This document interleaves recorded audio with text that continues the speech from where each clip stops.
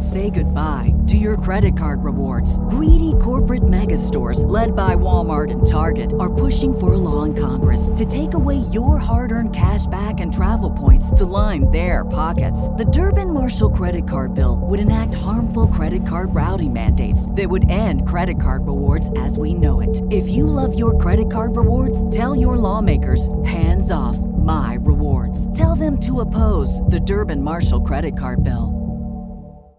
The following show contains adult content. It's not our intent to offend anyone, but we want to inform you that if you are a child under the age of 18 or get offended easily, this next show may not be for you. The content, opinions, and subject matter of these shows are solely the choice of your show hosts and their guests, and not those of the Entertainment Network or any affiliated stations. Any comments or inquiries should be directed to those show hosts. Thank you for listening.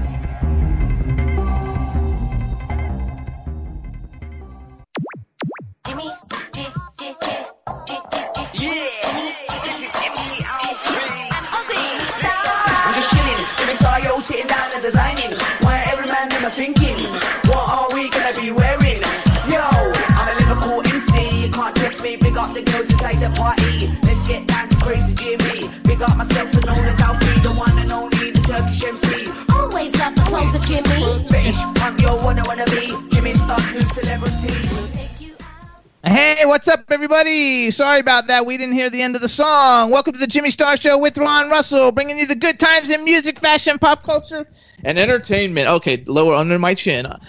Fucking voice. Ron and I and Brandy are here today. We got a fun show for you guys. Before we get started, let's make the rounds and say hi to everybody, starting off with my cool, outrageous man about town co-host, Mr. Ron Russell.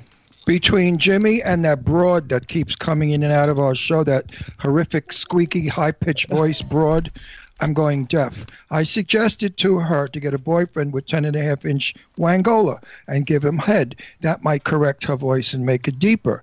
Well, our guy in Philadelphia said that's an impaler, and nobody with a 10.5-inch. Anyway, so Jimmy said they should make a porno movie called... Actually, Scott said that. Scott said that 10 inches is the no, impaler. Vlad the Impaler. Oh, right. Who? Vlad. That's Vlad the Impaler. Anyway, dirty, filthy talk before we go on the air, and I don't approve of it, and I don't like it.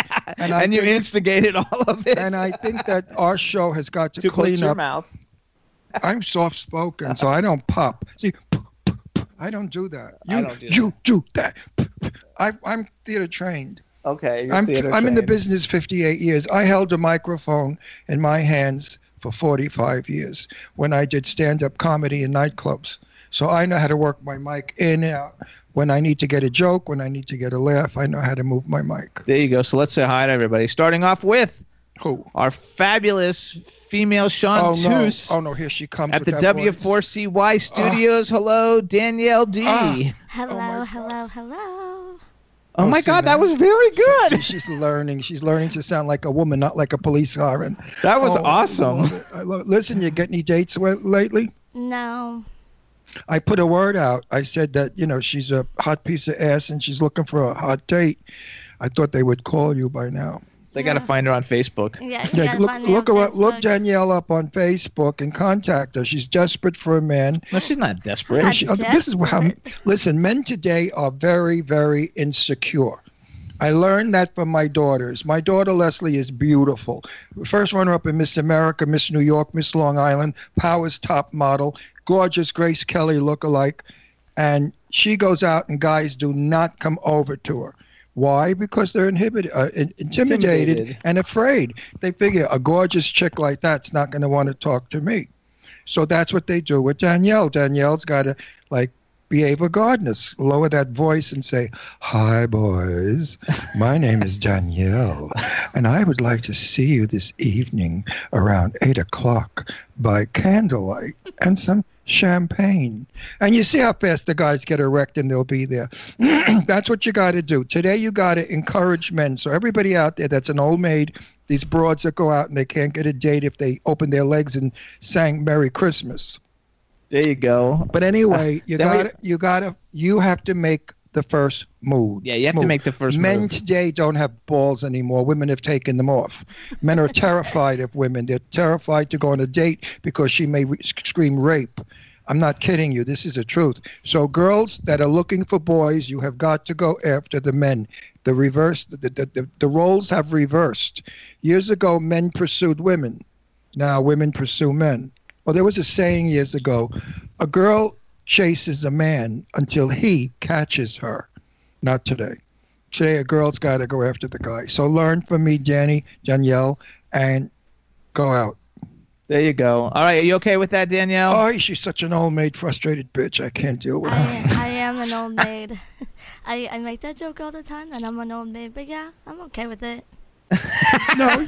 One day you're going to be young and gorgeous. One day you're going to be 85 years old in a rocking chair with a cat and a canary, and you're going to look back at your life and say, "Wow, all the men I missed because I was shy." Oh, She's not shy. That's definitely the polar opposite. I'm a very outgoing person. Well, next week I want to hear all about your outgoing and your incoming. I want to hear about your outgoing and your incoming. So there you go, sweetie pie. Thank you for the advice, Ron. People think I don't like you, but it's opposite. I think you're adorable. I just like to tease the hell out of you. Kisses. Kisses to you, my sweet puppy. So then we've got in Pennsylvania, which it might be snowing. We want to give a shout out. What's up, Scott from Rock Titan TV? How you doing? Hey guys, it is actually quite beautiful outside right now. Is it really? We're like 80. Yeah, well, it's 50, but it's nice. It's springtime now. We set the clocks ahead and lost an hour of sleep over the weekend, and I know it screwed me up. I don't know about you. Oh, it's totally. I'm still screwed up from it, and I'm still tired from it. I drank so much wine, I didn't know where the hell I was, so time meant nothing to me. That's fine. It's true. Ron. We went to so many parties. I mean, I'm exhausted. Notice my energy. Ron, stop talking and listen for a second. Until 8:30, which is unusual for me, and I'm just tired of talking because, people ask me, like, we went to a birthday party. Ron. Our friend Tony, and there was a gal there from Michigan who couldn't wait to meet me. She carried on, I've been dying to meet you.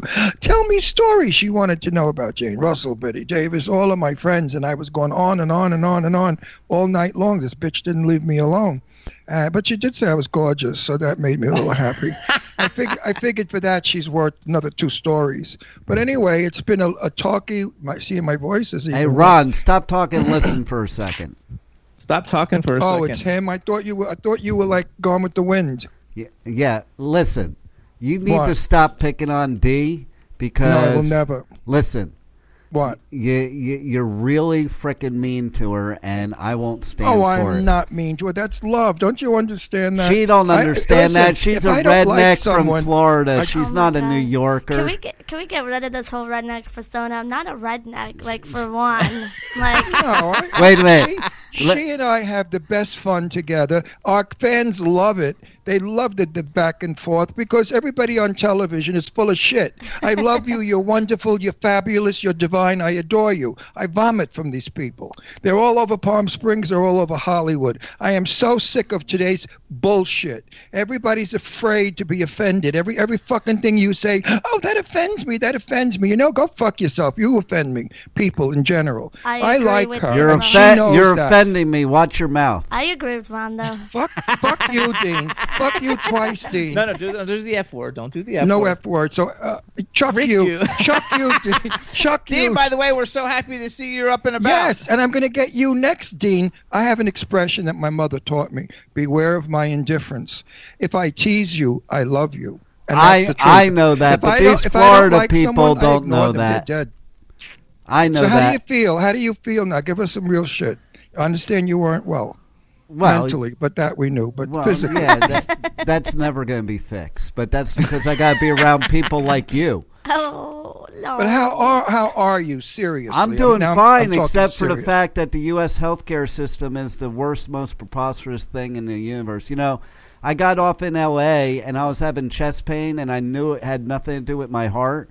But I went to be safe to the emergency room.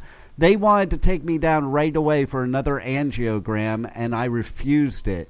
And they were wrong. They thought I was having a heart attack, and they were just idiots. And now the insurance company won't cover it because they're idiots. Well, you went to L.A. and probably it used to have the best hospitals. UCLA and St. Joseph's was two of the best hospitals in the country. But now I understand the emergency room is filled with illegal aliens and all kinds of people that shouldn't be there, that didn't pay taxes or have no right to be there, are there. And the people that work in those hospitals are just plain old disgusted. So a lot of the good nurses and doctors have left. Most have come to Palm Springs because Palm Springs is still civilized. That's why But Trump LA wants is to no build a longer wall civilized. around all the emergency rooms in L.A. You don't go to L.A. to go to a Hang on, hospital. what did you say, Dean? Say that again. It's Dean News. I said that's why Trump wants to build a wall around all the emergency rooms in L.A. AKA Pipe Man Well, News. you know the old joke, Trump builds a wall, Mexico builds a staircase. Yeah, no, of course. I love that Have one. they heard of the Underground Railroad? Well, Duh. the Mexicans are underground in the tunnels are going to get a headache from all the noise of building the wall above them. Exactly, or the walls may cave in from when the earth gives You guys, way. this is a terrible But anyway, conversation. I don't do politics because I don't believe in anybody or any politic. I think every government in every country is full of shit, and they're all out for their own selves, and that's what it's all about. We may need one day somebody to come into office that's truly honest and truly wants diversity and Who's truly that gonna be, though? well, there will be someone somewhere because it's got to be. Otherwise, America is destined to doom. I mean, this man in office now has promised the moon and has delivered. Cheese. I don't know. What, Cheese. you tell me. Cheese. Moldy cheese. Moldy cheese. I And we didn't- are happy to hear that you're up and everything is good, Dean. You sound terrific. Yeah, thanks. Yeah, I came back to the office here to an envelope from the insurance company saying, yeah, they admitted you for having a heart attack, but since you didn't have a heart attack, we're not paying. That's bullshit, Dean. No doubt. Your insurance should cover any kind of medical. Thank you, our U.S. healthcare system and the Well, insurance what companies is that? Your run it. Social Security? No, The meeting that's was it called? Blue Cross Blue He's Shield. got health insurance. That's Blue Cross Blue Oh, Shield. that's the biggest pile of shit in the world, Blue Cross and Blue Shield. Nobody has those crooks. Everybody has. No, they've been stealing for years from the public. Are you crazy? All Blue insurance Shield, whatever. companies do. No. That's No, I have a very good insurance plan. The United States government doesn't want to handle anybody that's my age. So they give $1,000 a month to this insurance company, and this insurance company handles all of your things. I will have Jimmy text it to you. He's not old enough to get it. If they're How old so you- good, how how old you- come you're still alive, Ron? that is so messed up. No, but how old? Are you over 65? No. No, he's not over 65. Oh, you- He's like 40. But he looks over 65. No, he doesn't. I thought he was about 83 or 84. Yeah, right. Oh, I didn't know that. Well, No, seriously, Dean, You know no what? kidding I around. used to think You- you looked like you were in your 40s, Ron, but your personality shows more like 90. It's true. It's true. I'm an old goat. I go by the old standard rules. I don't live in today's rude, inconsiderate, self-centered, narcissistic world. I still live You in the are world it. of how do you do? May I Yeah, you open don't the live door it. for You're king of it. You are the narcissistic world. No, I am not. I'm the furthest thing from narcissistic. Come on. I would have had facelifts, fillers, and Botox like the rest of the morons. I don't do any of that shit. Nature takes it. Dean, what color is your hair now? Blue. Is it really? It looks black. Yeah, it's weird though. Like if Yeah. you notice, if I turn angles to the light, it changes colors. It's like a pearl. You're like Eileen Shapiro.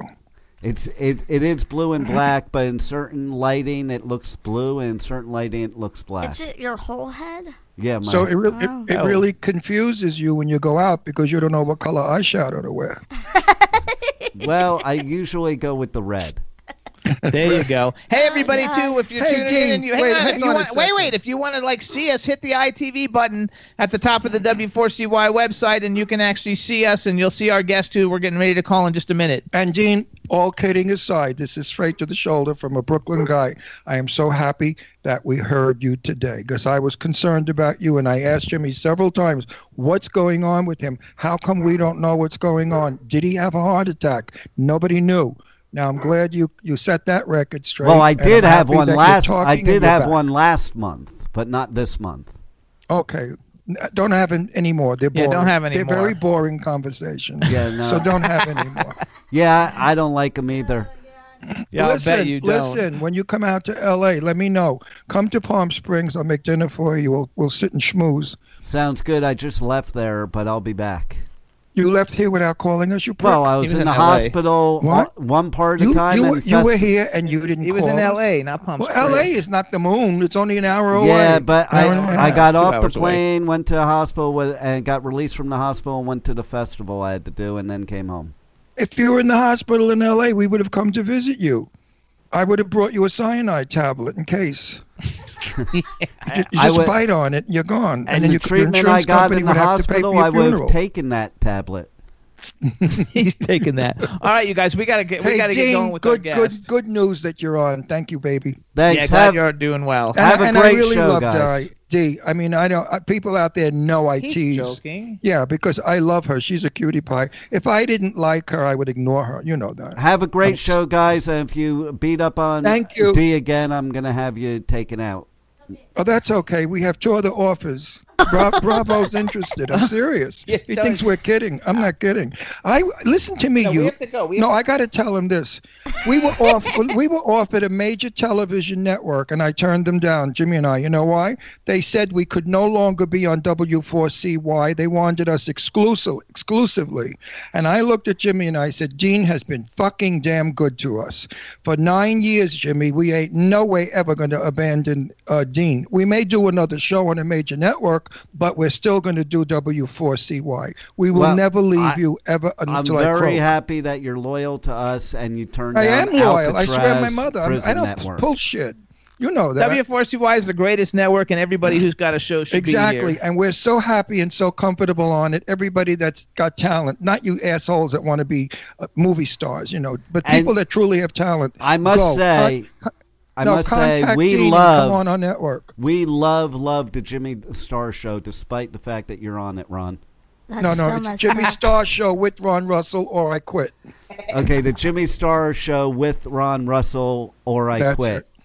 That's it. That's the title. All right. Anyway, you guys, we got to go because we got a guest who's waiting. We got to go. Good talking, So Dean. everybody, Dean, thank you, and I'm glad you're doing well. And Dee and Scott, you guys ready? We're going to play Lethal Injection, and in doing so, then we'll call Kirk Taylor and get him on the line. Are you guys ready to do that? Yeah, just say, here's Lethal Injection, and name the song, and then as soon as you're done naming the song, I'll click play.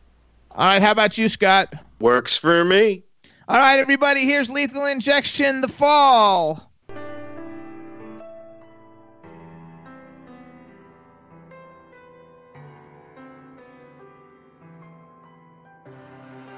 Time feels like it's slipping away. There's only so much I can take. Before I lose it all and I'm back on the ground, I'm feeling the fall.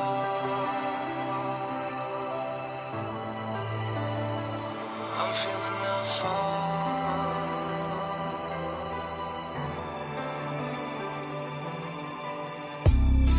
You ever feel like you're by yourself, people around, but you're still by yourself? You can't grasp this moment in time. Show me a sign, the mountain's too tall to climb. I can't find the strength, there's so much poison and darkness running deep through my veins. Where do I turn to? Who do I turn to? Is this the end or a new chapter? Burn this bitch down and move on from this disaster. Life is worth living. Wish I could go back to the beginning. There's a bigger plan for you and I. Gotta take the hate and push it to the side. The hurt is too much to take. My body and soul riddled with all this pain. Time feels like it's slipping away. There's only so much I can take. Before I lose it all and I'm back on the ground, I'm feeling the fall.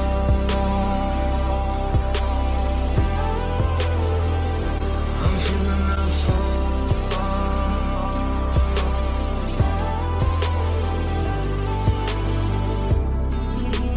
Why did we slip away? What could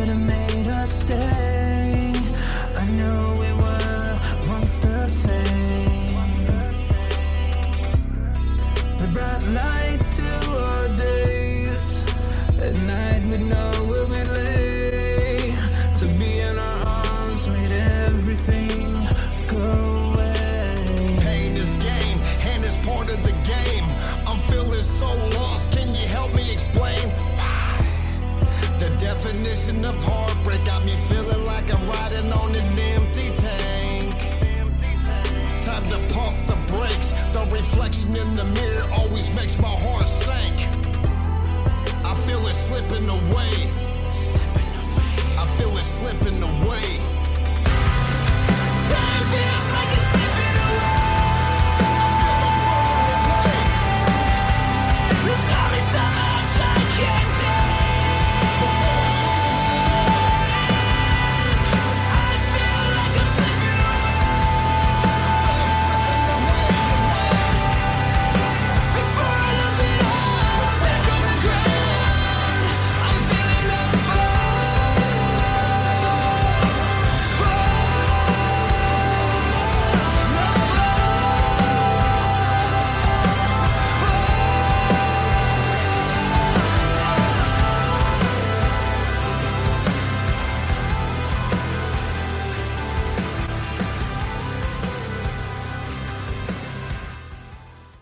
Wow, it's still not very loud, is it? Yeah. Oh, I see the line. Hey, you guys were Loud on my end. Hello, we're back. Hey, D, we got to work out something better where I can hear the end of the song.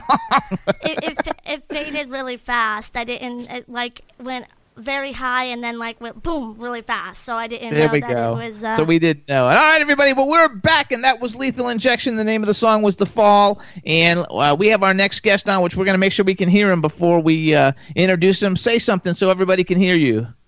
Oh, this is Kirk. There North you Hollywood, go. California. Can you see me? I can't hear you two that well. Hello. I don't. Do you have your volume all the way Can I up? put some headphones on like you guys have? Do you have a headphones? If it Yeah, I works, do. Hold on yeah. just a second. All right, everybody. So while Kirk's going to get his headphones, We could look at his mirror. It's We a can look at round his mirror Art and all the Deco pictures. mirror. A round Art Deco what's the big mirror. metal thing in front of it? It might be either a vibrator or a microphone. I don't know. Dildo. Vibrator. A dildo. I don't know. A stereo. It I could think be I'm anything. just gonna have to tell you guys that we're back, like Chad used to do. Okay, yes, we could have to do that then, because I didn't have any idea that the thing was I over. think that's gonna be the best thing instead of you guys. Okay, just I'm just gonna have to listen while I can't find any headphones. Up your volume on your. volume on your computer. Is it up? It's actually on my phone. Oh, okay. Oh, you're doing the phone thing. They suck, those phones. The computers are better. Yeah, good picture though. Yeah, it looks good. Anyway, everybody out there, you know who he is. All right, everybody, so we can hear him, so we'll speak up. Everybody, now we want to welcome to the Jimmy Star Show with Ron Russell, musician, composer, teacher, stage performer, and well-known actor Kirk Taylor. Hello and welcome to the show. Hey, welcome. I'm so happy to be with you guys. I got everything in there, right? I think I got all your different categories. You got it all. You didn't get drag queen. Oh, because he's not a drag queen. You are. Anyway, let me introduce you to everybody, starting off with my cool, outrageous man about town co-host, Mr. Ron Russell. Hey, mean motherfucker. Hey, Ron. That's what you are. You're a tough guy. I know you scare people in films. Well, you're not such a big tough guy after all. Actually, how tall are you? 6'1". Yeah, he's a pretty big guy. Tall guy. He can knock a few one day.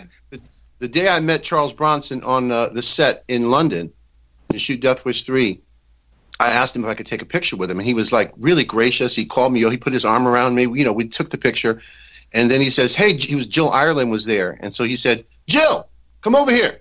I want you to meet Kirk Taylor. He's playing one of the heavies." I was like, "Wow, I'm a heavy."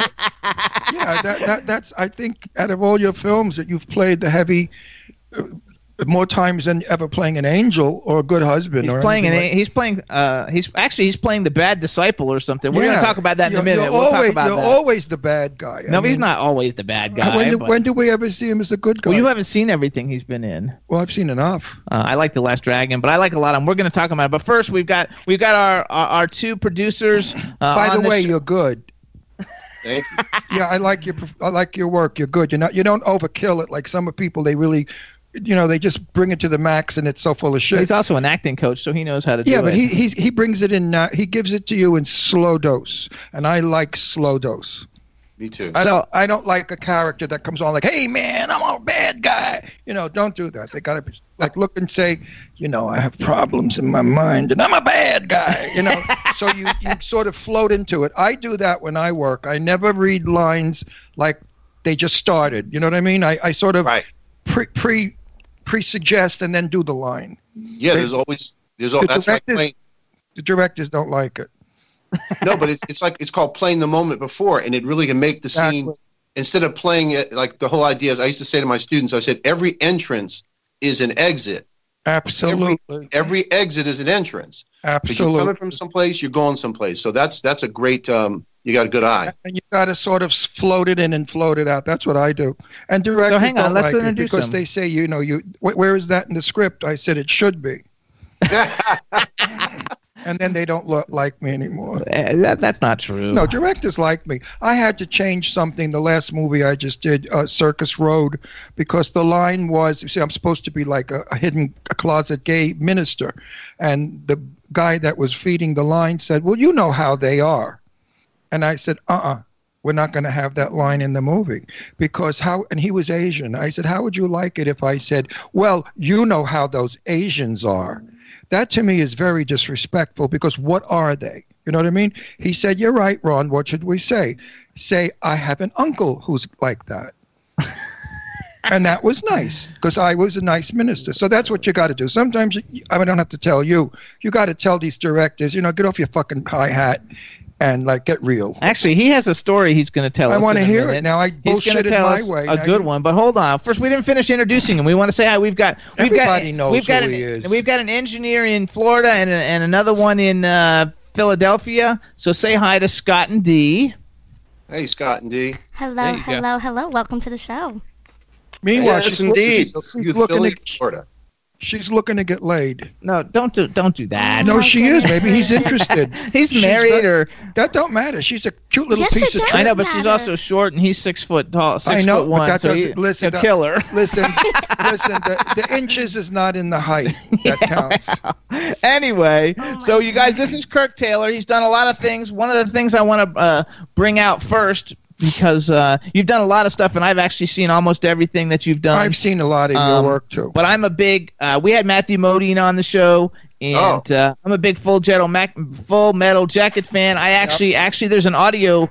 Like Matthew Modine did a book called Full Metal Jacket Diary, all about the making of the book, and the company that I work with actually released it and distributed it. Oh wow! And you never saw that? It's a really cool. I heard about him writing it, and of course, I know Matthew and I talked that before I left London. He started off. Him and his wife Carrie showed up in London. She got pregnant while she was in London. She had the baby. By you or him? Not by me. I left her alone. Oh, okay. and by the time they left, they had a 2-year-old child. That's how long he was in England. So he had a lot of material for the memoirs. He is really a guy that impressed me. We've done 4,000, 5,000 interviews, and out of all of the interviews, Matthew is still one of my. It was a good interview. He's just an interesting guy. I mean, he really knows the biz. And he's having a huge resurgence now. So tell me a little bit about your experience, though, being in Full Metal Jacket. Like, was that a cool thing for you? Because that's such a cult. You go on IMDb, it has something like 500 and something thousand reviews or something. I mean, it's like a really big film. Wow. It was. I actually, it's funny how I got the part. I was in England finishing up Death Wish 3 with Bronson, and I heard that Stanley Kubrick was casting. Now that was impossible, I thought, because he started the film 2-3 years ago. I had sent a tape in, and they said, no, he's literally still casting. He's a micromanager. I said, okay. So I called up I got the number, and I called and did a British accent, and I said, we have an actor here. His name is Kirk Taylor. He's working with Mr. Bronson. Mr. Bronson loves him, and so will you. Please have him come in and audition for you for Full Metal Jacket. And they were like, okay. So I show up, and I get on, and Kubrick's not there, but Leon Vitali, his right-hand guy, is there. And Leon puts a camera on. I said, can I tell Mr. Kubrick a story? He's going to watch this. They said, yeah, go ahead. I said, Mr. Kubrick, it was show and tell in little Johnny's school, and it was little Johnny's turn to share something about his family. So the teacher said, little Johnny, tell us about your family. He said, yeah. All right, yeah, I had a brother, right, that went to Vietnam, and he got shot in the ass. And she said, oh, Johnny, no, we don't say that in school. We say rectum. He said rectum, nothing, it killed him. that helped me get the job. That was awesome, though. Well, you know, it stands out. Humor always goes places that serious shit doesn't, I find. Serious stuff people sort of hear with one ear, but humor they hear with both ears. That's Don't really you true. agree? If you think about Full Metal Jacket was that. It's like a very serious subject, but there was all this irony, and he had Born to Kill on his helmet, and he also had a peace symbol, and just the questions. I mean, even think about the fact that they end the film. This is something I didn't catch until later, really understanding. They end the film with these 18-year-olds. I mean, they're kids, and they're singing the Mickey Mouse song, carrying their guns and fire burning in the background. They're singing Mickey Mouse. These are our children that we sent to war. Absolutely. The old guys make the decisions. The young guys pay with their butts. Absolutely. Well, the film had many messages, and you were very young. You were very young in that film. Yeah. And you did not have a mustache. I had a little bit of this, and it's a different mustache, but I kept it, and I had an afro because I talked to Kubrick. I had been in country for 3 years, and I was part of the Sea Tigers, the organization. I was like, I had beads on. So I had something. I was trying to have a little 60s flavor in there. I love it. So one thing. Wait. How many films before that one? Did I do? Yeah. Death Wish, Last Dragon, Street Walkin', Cotton Club. Like maybe 5. Who were you in the Cotton Club? Well, I saw that movie a million times. I love that movie. You're gonna remember me in a second. When? Okay, so I was hired to be a special ability extra, meaning they trained me as a waiter busboy, and I was supposed to clean dishes off the table when they said, and I was always trying to find the camera. I would always turn toward the camera. That was your first one, right? In a white jacket, turning to the camera anytime I had a chance. So I get an idea. James Remar is in a scene with Fred Gwynne. Remember Herman Munster? Sure. And James Remar was playing Dutch Schultz. And Fred Gwynne was playing Frenchie. And so I thought, man, they should have some champagne in this scene. And so I ran across the room. I snuck, and I grabbed a champagne bucket and was getting ready to come back. And the 2 ADs grabbed me, and they said, "What are you doing?" I said, I just thought it's a special occasion that should have some champagne. They said, "We don't pay you to think. We pay you to clean dishes off the table. Move back to 1, and we'll tell you when to go." And so basically I'm walking back, and I'm dejected, and I feel like such a fool. But I look, and I can see Francis Ford Coppola right there. I mean, he's not far. I could get to him, and I start running toward him. And the ADs start doing a beeline to try to catch me, and they get to me just as I get to him, but I screamed, "Mr. Coppola!" And he turned, and they couldn't say anything now because he's looking at me. And I said, "Mr. Coppola, shouldn't there be champagne? Dutch Schultz should get champagne, compliments of the house, right?" And he said,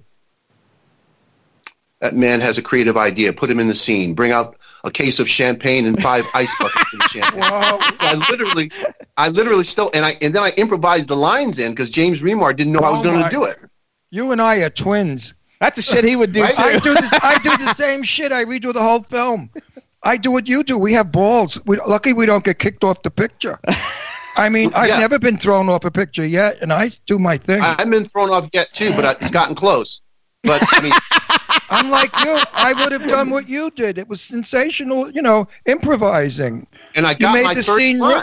You made the scene richer. And he got his first line. That was your first film too, right? My very, very first speaking role. I had done Ragtime. James Cagney did Ragtime with Howard Rollins, and I was playing an Italian immigrant in there. And that one I had like a curled up mustache, a bowler hat, and I was like in the scene just looking at a dead horse. So that was my first time seeing myself, and it was weird because I was like, oh my gosh, that's me in the 1890s or whatever it was, turn of the century.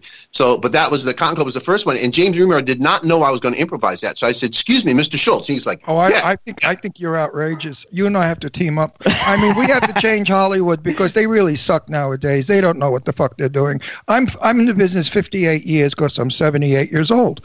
So I've been in. My first movie was in 1959 with Sophia Loren and Tab Hunter. How do you like them apples? What a way to have a first movie. I played a soldier. Oh, great. And It took us 3 months to shoot that film.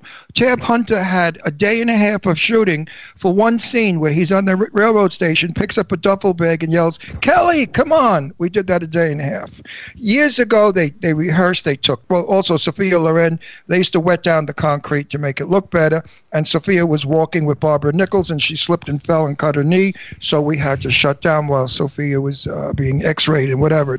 So today, I'm doing a movie now in a couple of weeks. What's our shoot schedule? 10 days? 11 days. 11 days. How the fuck do you shoot a movie in 11 days? I mean, Circus Road, I didn't even have a rehearsal. So I'm playing a minister. I'm about to marry these two people, and the guy gets crazy and he yells, "You fucking whore. I know you're a whore. You screwed my best friend." Well, I got so startled, I went, "Ooh." And they came over. They said, "Ron, we heard you do ooh in your mic." I said, "Well, I didn't know he was going to do it," and he scared me.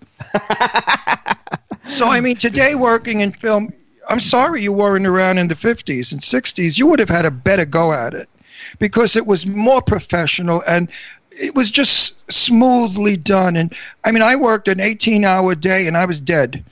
Years ago, I was younger also, you could work in 18, I mean, when I did television, you know, we shot that pretty fast. But movies back then were done well and they looked well. Today, the movies that we're in don't look so good. What do you think about that? Well, I mean, I think that there are certain technical things that they can do better than they used to. But in terms of the storytelling sensibility and good taste, sometimes taste really goes out of the window. You know, you don't need to show certain things. You can insinuate it. And a lot of the older films would insinuate it, and your mind went crazy thinking about what they're doing in the next room. Oh my God, I bet it's good. Yeah, instead of actually showing it. They got to show the whole thing, man. They got to take you inside of it, make you taste it. No, it's true. Love scenes or sex scenes back then, the ocean would appear or something. They had a way. They had a way of letting you know that they're fucking, but we're not talking about it.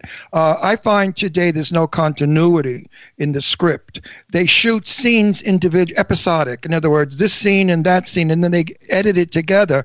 And when you see the film, you could actually see the abrupt stages of each thing. They need to learn to segue in and out of the story. They need to make the actors not read lines but act lines. I find that I do shitty horror films. I mean, I don't do good major films. So I mean, actually, I have to say with him, because he's had everybody too listening. So Kirk Taylor's had a really great career. He continues to have a great career. He's got a new movie that's really magnificent. But you haven't been in a lot of really crappy indie films. Like if you look at you have Full Metal Jacket. That's a big credit. Spike Lee, School Days. Big credit. The Bonfire of the Vanities. The Sum of All Fears. I mean, you got Ben Affleck, Morgan Freeman, all the people that are in the films that you did. These are all like superstars. The Last Dragon is a great movie. I absolutely love it. You have major credits, and you worked with major people. He did a movie called Street Walking, which was probably his second or third movie with Leon, our friend Leon. Oh, I love Leon. I love Leon. He's been on our show a bunch of times. Leon is a Julie Newmar, Randall Batinkoff, they've all been on our show. Julie Newmar. How about Melissa Leo? Yeah, but she hasn't been on our show though. I always pick out the people that have been on our show. I know Julie Newmar for the last 50 years. I know her. We're friends. I mean, you did a movie, Jackknife, with Robert De Niro, Kathy Baker, and Ed Harris, The Return of Superfly, and even your television credits, Law and Order, Chicago Hope, All My Children, NCIS LA, even indie films, because I think The Angriest Man in Brooklyn was probably an indie film, but it was James Earl Jones, Peter Dinklage, Robin Williams, Mila Kunis. I mean, you're talking about... No, you're talking major Hollywood. You're like talking about like major... So you're not making $150,000 movies. You're making like big budget movies. And you're not getting 150 a day. Or 100. He would do them. If the script was good, you would do a good indie film, right? Well, I've done two really low budget. The first was a kind of a modified low budget. It was called MacArthur Park, and that was with Billy Wirth, Thomas Byrd. Billy Wirth's been on our show. We just met him. Oh, you did? Yeah, we have everybody on our show. I actually met him back in the day because I was really good friends with Brooke McCarter from the Lost Boys. Let me tell you something. There are No, how many? 450 million people watch us. 4.5. 4.5 million watch us. We're in 27 countries throughout the world. 178 countries. 170. I got everything wrong. I'm fucked up. I'm old. But actually, Billy Wirth, because our next guest after you is Harley Wallen, and he's done like 4. He's a director, writer, actor, and he did like 4 movies with Billy Wirth. What I want to tell you right now is, if you're pushing something, get it out there, because the world is listening. So go for it. We're gonna be talking about his movie Revival in a minute. Because I want to see the Brooklyn one. I never saw that. Is it on Netflix or somewhere? I'll tell you an interesting story about that. In this business, it's rain or pour. Yes. What is it? What's it saying? Feast or famine. Feast or famine. And so I was going through a little bit of a famine period. I wasn't working that much, and I woke up that morning, and I looked at my wife. I said, "You got to pray for me." She said, "About what?" I said, "Well, pray that I don't feel I'm working enough. Maybe I made a mistake. This is not what I'm supposed to be doing full time. And pray that if it's God's will for me to continue to work in film and act, that he'll open the door for me. But if not, to make it clear, and I'll concentrate on my teaching." I had students like Chandra Wilson and Gary Dordan and Charles Malik Whitfield, Jose Zuniga. These people are working now. I said, "Well, I can go back to teaching." She said, "Okay." And so she prayed for me, got up, and I wasn't even out of the bed. Phone rings. "Kirk, hi, this is Martin from Central Artists." I said, "Oh, hey, man." He said, "Kirk, we were just contacted by a major motion picture. They want to know your availability next week." I almost fell down. And I wanted to say, "Let me check my schedule." But I decided to say, "Yes, I'm available." Yeah, don't bullshit. And within a week, I'm standing in front of Robin Williams and Mila Kunis wearing a New York cop uniform here in L.A. with a New York cop car, squad car next to me. And I'm looking up going, wow. Okay, I guess that's pretty clear. I guess I'm supposed to continue to do this. And it was with Phil Robinson. Do you ever see Field of Dreams or Sneakers? Yeah, yes. I love Sneakers. He directed Some Fall Fears as well, which I was in. He's just a lovely man. Field of Dreams is one of my you guys have seen that one too, right? Yes. Yes. That's Kevin Costner, right? That's Kevin Costner in baseball. Angel Jones. Yeah. I want to go into another topic. What's your ethnic background? Okay. So coming up, my parents are African American, but my mom is lighter than me, my dad's darker than me, and we just don't look like everybody else. And I asked my dad when I was 12, I was having a little bit of an identity crisis. I was like, I don't look like anybody in the neighborhood. I said, "Daddy, why don't we look like everybody else?" He says, "Well," he said, "besides the African blood that we have on both sides, we all have 4 or 5 tribes of American Indian." He said, "We also have French on my side. We have Irish on your mother's side and my side, and we have English on our side." So he's running down this list, and then he says, "Oh, and we have a rabbi in the family." I was like, "Yeah, that's cool." But anyway, now the point I'm making with your ethnic background is the period that you had FAMA. Blacks were not that accepted in movies. They were token guests, okay, in film. So were people my age. That's why I was not working for many years. Over the hill, over 50, over 60. And then this fucker's over 70. He can't even remember lines or breathe. So, you didn't get work. I have 5 pictures to do in a row. 5. Why? Because now SAG said we have to hire. They didn't say it. They just get a deal. They did it. They get a better We rate. have to now have over 75-year-old actors. And the same thing with diversity. Now we have Hispanic, we have Black, we have Indian, we have Asian, we have all kinds of people now in film because of diversity. And I think it's about time, and it's wonderful because there are last night we went to see Medea, who I love. I mean, I'm crazy about Medea's funeral. Now, the woman that played the mother went into a soliloquy about her husband, who she hated because he was a cheater and banged every woman he could. Her performance was so brilliant. I think she should be nominated for an Academy Award. When you go see the film Medea, listen to when the mother talks about what her marriage was really like to her husband, as she tells her sons. It was fabulous. The film, I do you like Medea? Wait. Do you like Medea? Do you know who Medea is? Yeah, because I was out on his shows were what they called part of the Chitlin circuit at one point before he hit big time. Yeah, and the Chitlin circuit is a circuit of theaters that cross the country where you can go do these kind of gospel-y shows. And we were out on the road with a show called What Men Don't Tell with a host of people. Kathy Sledge from Sister Sledge. Oh! She was our very first TV guest when we turned. Are you serious? I love Kathy. Kathy's my sweetheart. I love her. She's my darling person. When we went from radio to TV, she was our very first guest. I love Kathy. Wow. And how I she love is her. so lovely, right? Yeah, She fabulous. She is probably. Oh, you're winning all kinds of brownie points here because we love her. Kathy Sledge is like my favorite person. She was coming to our house because she lived in the next town when we were in Pennsylvania, and she was coming to my house with her hubby for dinner. And she said, "Do you mind if I bring Patti LaBelle?" Patti LaBelle. I dropped dead in the spot. I said, "Are you out of your fucking mind, Kathy? Patti LaBelle? I wouldn't be able to cook or do anything. I just make that bitch sing all night." I love Patti LaBelle. Well, of course, it never happened, but I love Patti LaBelle. No, we moved here. We moved. And I must tell the audience out there, Kathy Sledge, I am so sorry for you that you have never been graced with her lovely personality. She is probably one of the nicest people I've ever interviewed, and I interviewed her. I want to go back east just to see Kathy one day. I'm serious. Don't you love her? She's fabulous. Didn't you love her? We were out on the road with each other for like maybe 3 months, and I really love that girl. She's just the sweetest, so talented. Yes. And we just had we had a great cast: Shantae Moore, Kenny Lattimore, Lenny Williams from the old the Tower of Power group. Remember Tower of Power? Oh, absolutely. Sure. We were out on the road the same time as Medea, and they said, make sure that she has not played within 2 weeks wherever we go, because she would be selling out and she would drain the money out of the community, so nobody had money for tickets for us. So we always skipped any cities that she had been in. But she's a character. The character that she's not doing it anymore. That's the last Medea, and I'm upset about it. The last one. Yeah, they're not doing it anymore. The storyline was adorable, cute. It showed black culture of today. Beautiful black people, gorgeous men. The one guy was gorgeous, and the beautiful women in a beautiful home, beautifully decorated, it was very funny, which I enjoyed seeing. This is the black culture of today. And then they had the three old ladies come in that were the black culture of yesteryear, and they were that's Medea and her two friends. You could actually see how black people have grown in society. You know what I mean? Which I liked. I liked the idea that they didn't show them, yes, the mama coming, ma'am. You know, that shit. They got rid of that. So now it showed black people equal to all the middle-class white people, and I enjoyed that. But the three old ladies in Medea, they had the old lady thinking. I mean, funny. The writers, I just... Tyler Perry writes it. Who? Tyler Perry. Medea writes it.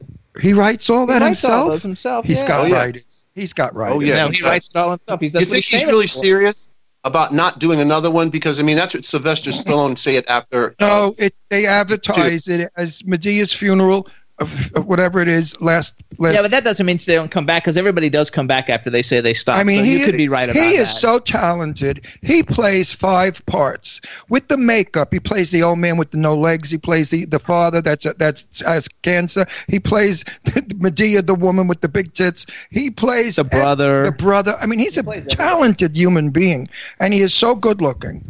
I wish he was gay. I'd date him. I'd get rid of Jimmy. Get dump Jimmy and marry. So wait, hold on. Let's go back. Okay, so you've got all these great things going on, as well as being a teacher. But now you've got, because I want to make sure we have time to bring this in, you have a new film, and it's a musical film. So you sing then. I know you're a composer. Are you also a singer?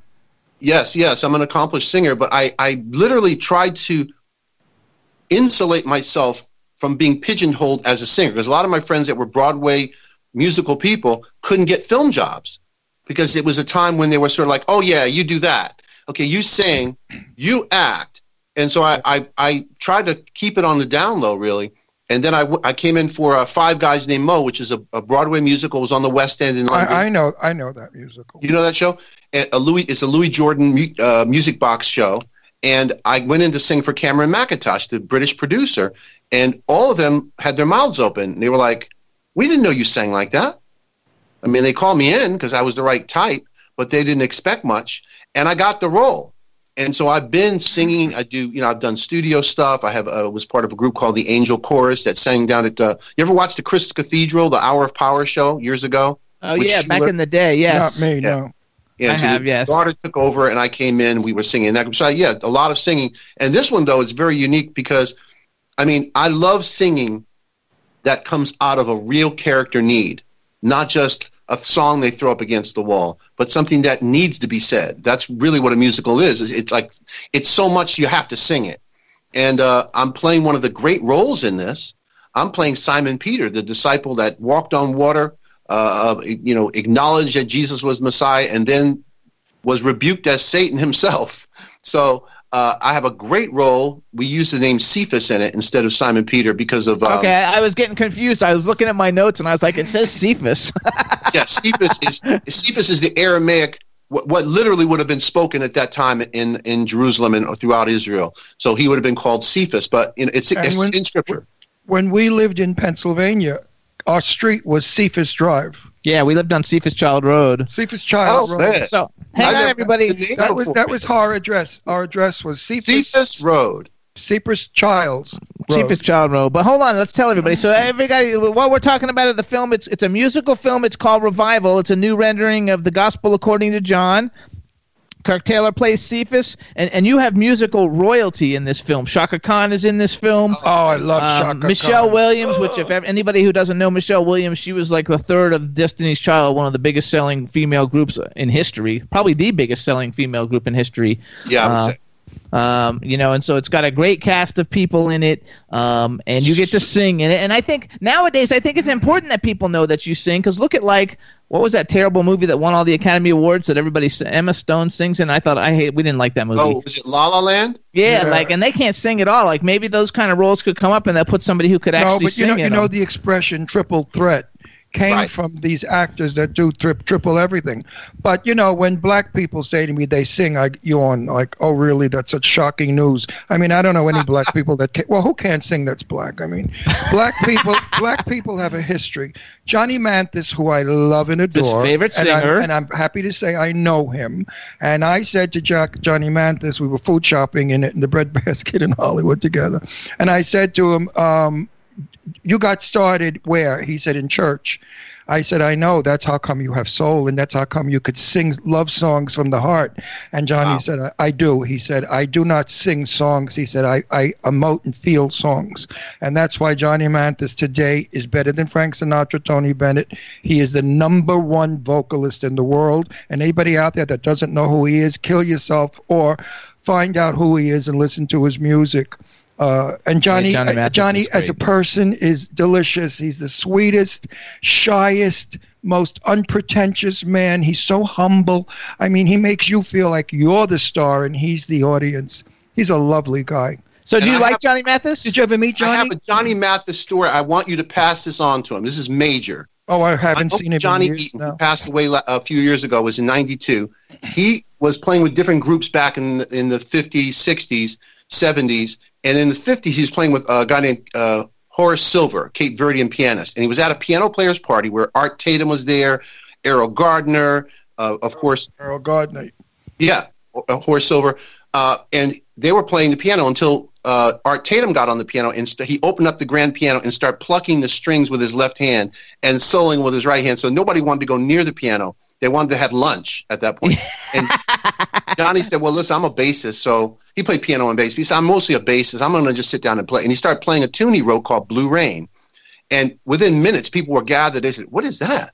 That's haunting. That's a very unusual melody. Play it again. He played it again. Errol Gardner said, can I try it? He did. He sat down and played it. And a year later, Johnny was in L.A., I think, he said he was eating scrapple and eggs. And over the radio, he heard Sarah Vaughan say, look at me, I'm as helpless as a kitten up a tree. His song, the melody, the chords, Errol Gardner had lifted it. Now, a note about that, my trumpet teacher, Jimmy Owen, jazz trumpet player, he said, I believe that for two reasons. He said, first of all, I read the account of how he wrote the song. He was on a plane getting ready to land into Chicago, and the song was playing over and over and over again in his head. He said he was rushing to get to a piano. He said, and secondly, Errol never wrote anything like that again. It's not like any style before or after. And, of course, that's the song that Johnny Mathis heard Errol Gardner play at a club with his father or uncle. And he looked at his relative and he says, I want to do this. I want to sing. I mean, literally, Misty, my uncle's melody, my uncle's chords, what became, even though you don't know Uncle Johnny, he literally has gone around the world. His melody has delighted generations of people, and Johnny Mathis is part of that. He was very distraught, though, about losing the song, and he said he would go into clubs and drunk patrons would say, hey, can you play Misty? He said, yeah, I guess I should be able to play it. I wrote it, and they'd laugh. Well, I was food shopping with Johnny, the two of us together. And I'm amazed now. No one comes up to him and said, "Are you Johnny Mantis?" And I said to Johnny, you know, this is the first time you and I are ever public together, you know, where real people are, the audience. And he said, "Oh, no one knows who I am." I said, "You got to be shitting me. Come on, Johnny, cut the shit." He says, "Ron, nobody knows me." Now we get to the checkout counter, and there's a young man there. And I said, "Do you know who this is?" And the kid went, "No." I said, "This is Johnny Mantis." He said, "And so?" I said, "And so, this is Johnny Mantis, the greatest singer in the fucking world, you moron, son of a bitch."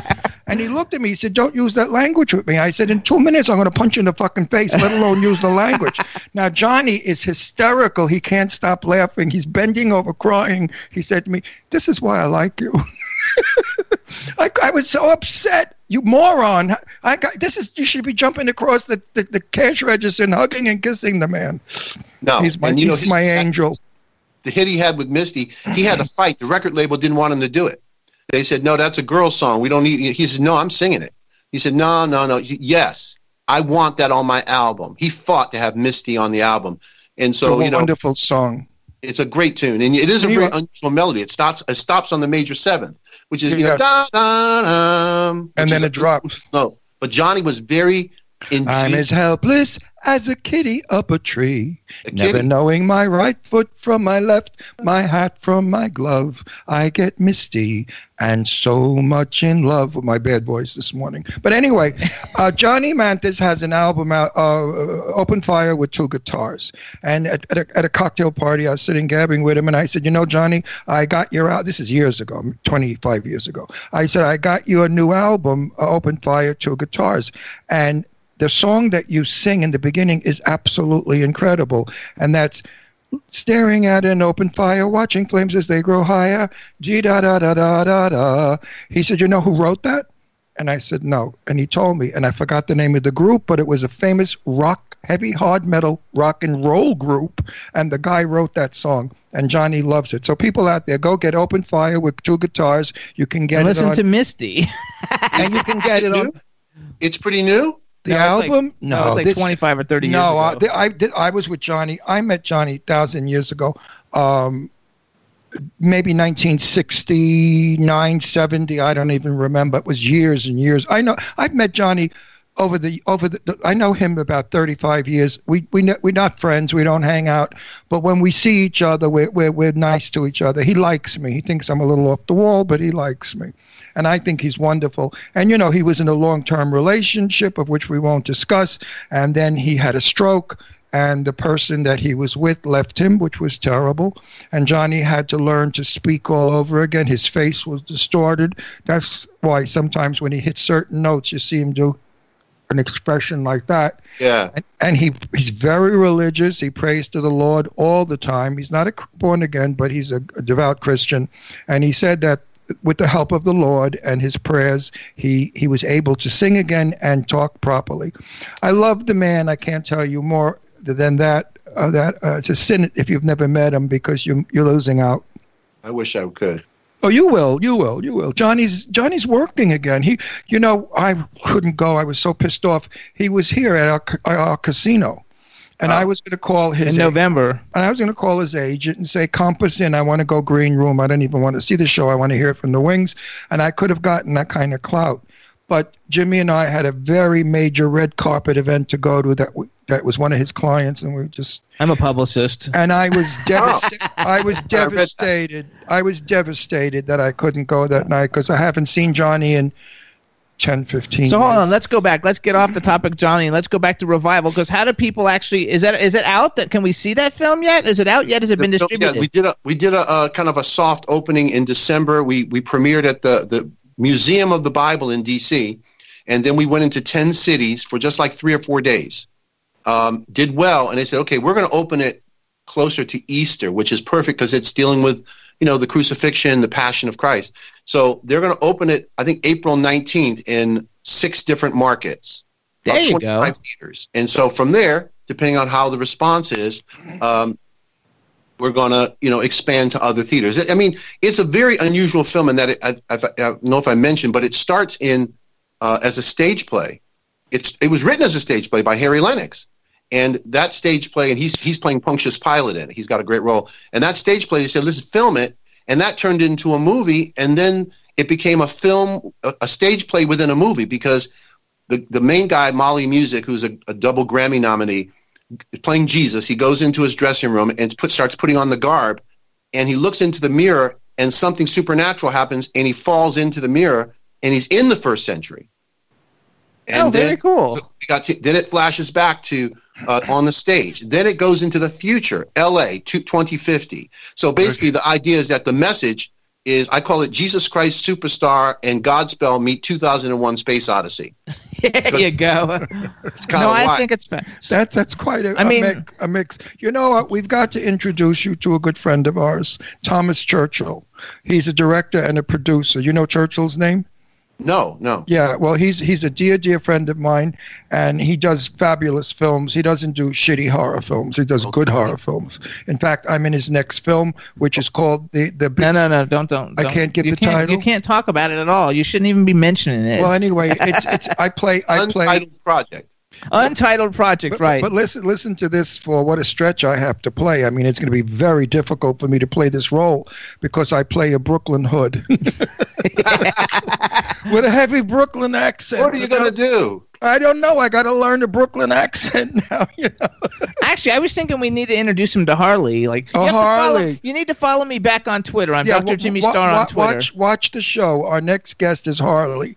Harley does phenomenal movies. I mean, his movies are like the best. He writes, directs, and acts in films, and Billy Wirth has been in like his last 2 or 3 films. And I think he'd be very interested. And he would like you. I think he'd be very interested in your talent. I really think he would absolutely be happy that we introduced you to him. And he does a lot of film. Let me do a little bragging. All right, everybody. So Kirk has worked with because I'm leading up to a question. Kirk has worked with a lot of really cool people. He's also a student of Lee Strasberg and Stella Adler. He's worked with Leon, which he's been on our show. I have to mention the ones that have been on our show. We love Leon. Julie Newmar, Randall Battenkoff, Charles Bronson, Ed Lauder. I just like Ed Lauder a lot. He hasn't been on our show. Alex Winter, Barbie Wild's been on our show. Matthew Modine, Spike Lee, Robert De Niro, Kathy Baker, Ed Harris, Tom Hanks, Bruce Willis, Morgan Freeman, Kim Cattrall, Melanie Griffith, Ben Affleck, James Cromwell, Peter Dinklage, James Earl Jones, Robin Williams, Mila Kunis, and a million other cool Shaka Khan, Michelle Williams. So you've worked with all these cool-ass people. Who's on your bucket list? If you could work with any male and female actor that you have not had an opportunity to work with, who is the male and female actor that you'd really like to be in a film with? And that's the first part of the question. The second part of the question is, if you could have been in any film that's ever been made in history, what film would you have liked to have been in? Oh, wow. What a good question. The actor is without a doubt one of the craftiest of the method acting trio. And the trio is De Niro, Hoffman, and Pacino. Which one do you think I'm going to choose? De Niro. No, I work with De Niro. He already worked with De Niro. De Niro. It would be Hoffman. Hoffman's dead. Doesn't matter. Well, what do you mean? With him? He's dead. He died. No, he didn't. Who are we talking about? Dustin Hoffman. Dustin Hoffman. I'm talking about the other Hoffman. I don't even know. Oh, you scared the mess out of me. No, not Dustin. He's going to pick Hoffman, actually. I thought you meant... I pick Hoffman. Hoffman I'm talking about, the fat guy that played a gay guy once. Hoffman. He played... That's not his name. That was his character's name. I know that. You're talking about the guy that was in... He was in one of the Mission Impossibles, too. Philip Seymour Hoffman. That's who I'm talking about. Yeah. That's who this is Dustin Hoffman. He's the craftiest. I've seen him on stage. I saw him twice in Merchant of Venice. I saw him in Death of a Salesman on Broadway.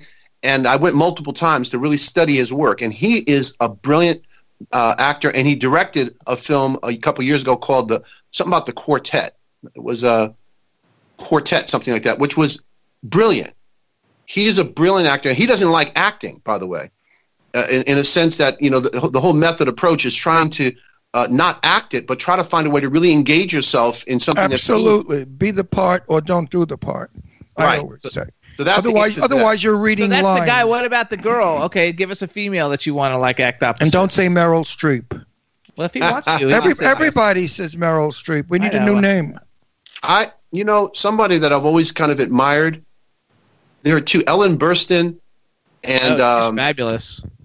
She's something else. Ellen Burstyn, and there was someone else that just came to mind too. But yeah, Ellen is a very Shirley MacLaine. Oh, I know Shirley. Shirley's incredible. Very interesting woman. Oh, and she's out of her I love- mind. She's so interesting. You ever see Being There? Yes. Oh, sure. I've seen all of Shirley's work. Oh, Shirley what a beauty. MacLaine is probably, I've met Shirley 3, 4, 5 times. I was in a limo with her and Joan Rivers. And I got to tell you, if we had a camera there, we would have had a show. You never heard such language in your life, not even sailors. And I was in the middle of Shirley here, Joan there. Joan just finished doing a thing in a nightclub where she would rehearse her lines and to see if the audience liked it, and then we'd all have to say what we liked and didn't like of her jokes. Now we go outside, and Shirley MacLaine needed a lift to get home. I don't know why she didn't have a car, but anyway, Shirley gets in the car with Joan, and I'm with Joan, and we get in the car. Between those two broads, I mean, I can't even remember. I was laughing so hard. They are a riot together. I'm so sorry they were never cast in a TV show together. Or movie. No, not a movie, a TV show, because you want to see it every week. They are a riot together. It was an evening I'll never forget. The limo never moved, by the way. It stayed there for hours, and then I got out, and then the girls took off. But I mean, we were going to go for Mexican food at what's-his-name's place on Sunset. I love it. All right, so let's go to film. Shirley What MacLaine film is real. She's what film a would you real have liked to have person. been in? What film would you have liked to have been in? I would have liked to have been in The Godfather and play Okay. either with that, Brando and James Caan and Pacino. I would have loved to have played one of the adopted son or something. There you go. I actually used to live in Astoria, Queens, and Oh, go away, stop, halt. You have 5 minutes, so. I lived in Astoria all my life. I was born in Brooklyn, and we moved to Astoria, Queens, when I was about 7 or 8. Oh my and I grew up in Astoria, Steinway Street, Broadway, 31st Street, the L. I mean, Rainey Park, Astoria Park. I used to make out in Astoria Park down on the river with my girlfriend when I was a teenager. I love that neighborhood. Astoria Park used to be all Italian. There? Hmm? You know Say what that again? Greek. You know what- They thought I was Greek. When I went to Italian... Well, no, wait. Ditmars and Ditmars Avenue was all Greek. But then if you went further towards New York to Ravenswood, Astoria, they were all Italian and Jews. But he said that they thought he was Greek. Oh, yeah, because he looks like I a was Greek. Greek. They thought I was Italian. They thought I'm Egyptian. I had Egyptian guys. Yes, you look Egyptian. I got to New York, was very frustrated because nobody knew I was black. Well, nobody should pay mind to that anyway. So I mean, that's not a reason. I mean, you look multi anything. Like I look multi anything. People think I'm English, Irish, French. I'm Italian and Jewish. I'm 100%, Italian. But living in Astoria was wonderful as a kid. We swam in the East River, and we hung out at Astoria Park, made out with our girlfriends. Wait, you swam in the East River? Yeah. And we used to. New York, it was radioactive. Well, that's why I'm 78 and I look 50, because the filthy water. We used to have condoms that were knotted, float by, and we'd push it away because the sewer used to empty into East River. Then lumps of shit would be floating, and we'd. He push. thinks that's why he never gets sick, and that's why he looks so good. Because when they were young, they all swam in the East River. My immune system is so strong because I swam in a sewer. East River was our beach. I mean, I went to PS 83, which was right on the East River in Ravenswood on Vernon Boulevard. And we used to cross Vernon Boulevard and go down the Marble Yard and swim in the river on our lunch hour and then come back. Now, when I got home, my mother would smell the river on me. So she said, give me your arm. And she licked my arm and she tasted the salt. And then she gave me a shot behind the head. Stay out of that river. You could drown in that river. What are you, crazy? Never said anything about the rats running around the rocks or the condoms or the shit floating or the urine that was in that river. Lucky she didn't know she about said, that. Oh, she knew. She just didn't care about that. She just didn't want me to drown. But I loved Astoria growing up. Wait, what was he going to do? Oh, he was telling us because said that they didn't know what ethnicity he was. Well, yeah, because you know what? That's funny. When you're Latin or dark, I mean, when I'm in the sun, I could probably look mulatto. I mean, I don't know if my features are, but I get really black, and people don't know what I am. I'm taken mostly for Hispanic. So hang on, you guys, because we've only got a couple of. We got Not like 2 with the minutes. white hair. Don't forget I had jet black hair. Yeah. And dark. So when I was dark with jet black hair, I look very ethnic. So you guys, this is Kirk Taylor. You can follow him on Twitter. His Twitter is I am Kirk Taylor, KirkTaylor. Do you have like a website or a Facebook fan page or anything we should send people to? KirkTaylorOfficial.com. So check out his website, KirkTaylorOfficial.com. Wait, halt. I like you so much, and I think you're so cool, that I think that Jimmy should privately invite you to an event we're going to. It's a very big event. Can you get him in? Oh, I don't know. I have to see. We'll see if we can get you in. But if we can, we want you to go. Major event. Movie people.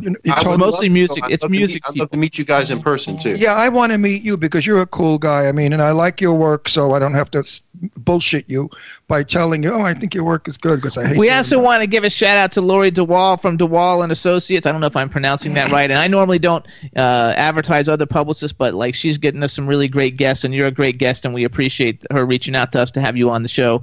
And I just love Lori. We've been working together for a few months, and she worked with Rod Steiger. Oh my God! Remember Rod Steiger? Rod Steiger. She worked with strangest man in the world. Bernie Hudson. She's worked with so many people in the industry. So it's like she's a gold mine, and she's a lovely person. Did you meet her ever? I've never met her. She just emails me with suggestions for people that might be good guests, and we work with a lot of cool publicists. Most of the time, I get everybody on Twitter because I have a huge Twitter following. And to counteract that wonderful compliment you gave her, my guy Jimmy Starr was voted the #1 publicist in the world. So how do you like that? So let her beat that. It's true. It's true. Twice. 2 different organizations named me as the best entertainment publicist. Yes. Yeah. That's outstanding. Jimmy gets them working. Jimmy gets them working. We love it all. But either way, I think you're fabulous. We would love to meet you. I don't actually. You know the event I'm talking about. And yes, I do. If they want to see if they want to check on Revival, where it's going to be April 19th, they can look on www.revivalthemovie.com. Do you have a red carpet event? We had one in D.C. already for the World LA, but I don't think they're going to do a regular. They may do something in Chicago, and they're going to be Houston, Chicago. I mean, a bunch of Atlanta. If you do LA, let us know. We'll come to your red carpet. Where do you guys live? We're in Palm Springs. Palm Springs, Florida. Okay. California. California, Fairyland. We're in Palm Springs, California. We go to LA twice a week for events. Oh yeah, man! I thought I was going to be flying to Florida to meet you guys. No, we live in dinner or something. We live in Fairyland. He might know. We're actually married. We're married. We're gay and married. We're gay and coupled. I know you never know I was gay. This one looks like a big fruit, but I'm a tough guy. So here's what you got to do. Follow me on Twitter, and then I'm Dr. Jimmy Starr on Twitter, and then send me a message because I don't have any contact information for you because I was contacting everything through Lori, and we'll see if we can get you in some stuff. And I have to tell you something. Jimmy and I are the first gay married couple to be on television and not been kicked off. Wow. So I think we've done something for gay people. I think we are set a precedent for gay people. There you go. We are representing. So everybody, this is Kirk Taylor. We got to actually go because our other guest is expecting our call. Kirk, you're fabulous. Huh? How do I watch the next show? Go to W4CY.com and hit ITV at the top, and you can watch it. Otherwise, you'll hear it. Instagram. No, neither. Just go right to your website. Yeah. Go to www.w4cy.com. How about he just types in Jimmy Starr Show with Ron Russell? It won't show up that way. We have to get that. Not to get the link. You can't get the link to watch it. It'll take you to our YouTube and everything. You have to watch it because the next guy coming on we're going to introduce you to, and he's a big shot. Somebody you should know, and he's a sweetheart of a guy. Tough guy. He's like us. He's a tough guy. Talks tough. W4CY.com. All right, we got to go. All right. Love you, Kirk. Thank you, Kirk. Good. Thank you. Good show. You gave us a wonderful show. I love it. Thank you. And good boy. Bye. Good going. Bye-bye. Bye now. Nice. Bye. What a nice All right, guy. everybody. So listen up. You can hear us every week on W4CY Radio, K4HD Radio, Hit 1069 FM, Jackalope Radio in St. Louis, iHeartRadio, Stitcher, SoundCloud, Podomatic, Audio Boom, Spreaker, Apple TV, iTunes, and Podbean. And on television, you can see us on Vimeo, YouTube, Roku, Comcast On Demand, and soon you'll see us on the Dish Network. All right, Scott and Dee. Yes. Was he not the best? Let's try and get our next guest. So Scott, we're going to go with the plan that we're going to play BU while you're getting him on the line, and then we'll play the trailer for everybody. Does that work? Are we going to play? After we get him on the line. Are we going to play BU and then the trailer right after it? No, we're going to play BU, and then once we have him on the line, we'll play the trailer. We'll make sure we got him, and then we'll come back and introduce him. Okay, so we're going to play BU by World 5? Then come back live once we have him, and we'll tell everybody what we're doing. Okay, sounds good to me. You just let us know when you want us to play it. Yeah, introduce BU. We'll kick it off, and then I will call Harley. All right, everybody, check it out. This is BU by World 5. Enjoy.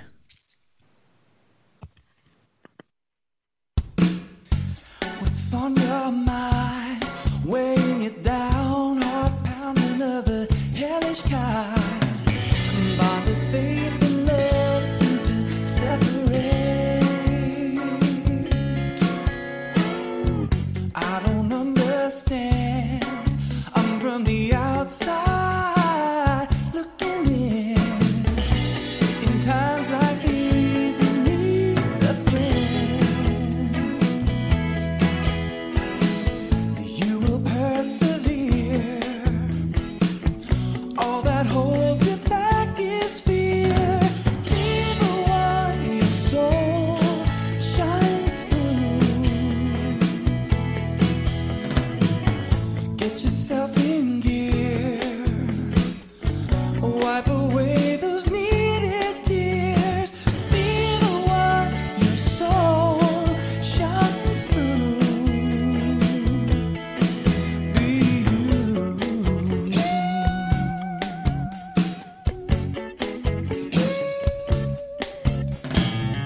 And they pass off your plight, pretending not to notice as they fly their kites. You fill this wretched void with burning rain. Don't know what else to do. You just have thought of the ways you can get back what's been taken from you. And carrying that spite, you'll never be free. Get yourself in gear. Wipe away those needed tears. Be the one your soul shines through. Create something new. That is what we're meant to do. Be the one your soul shines through. Be you.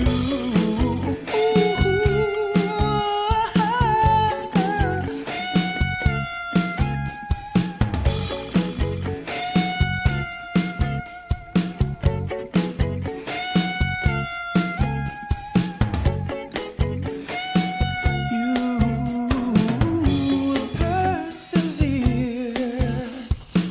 Wipe away those needed tears. Be the one your soul shines through. There's no magic wand that will wave and help you carry on. Be the one your soul shines through.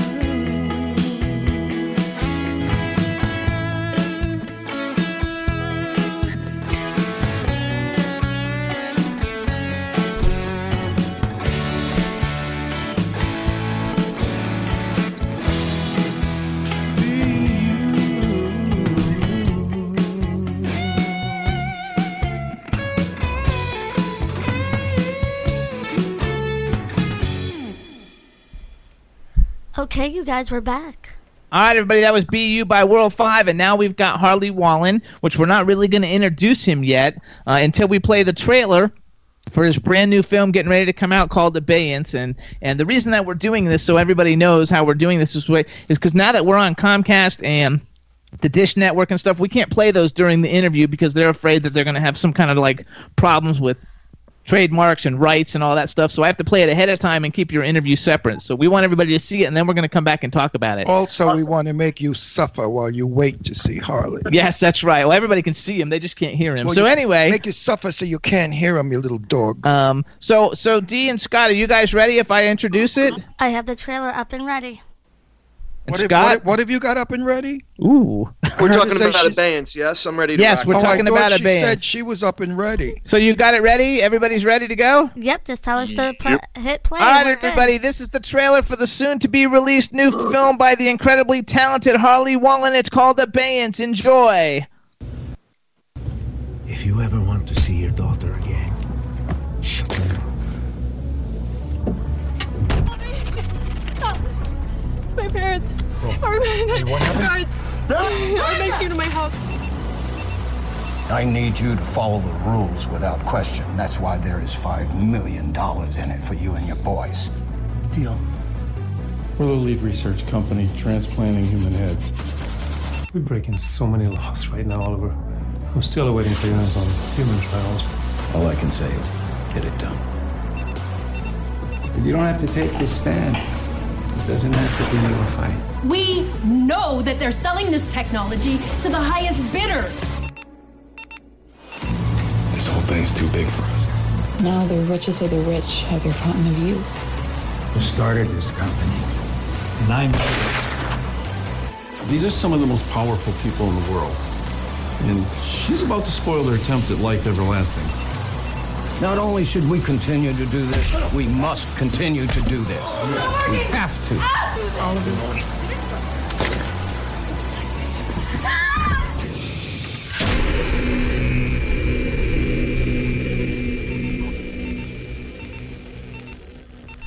Okay, you guys, we're back.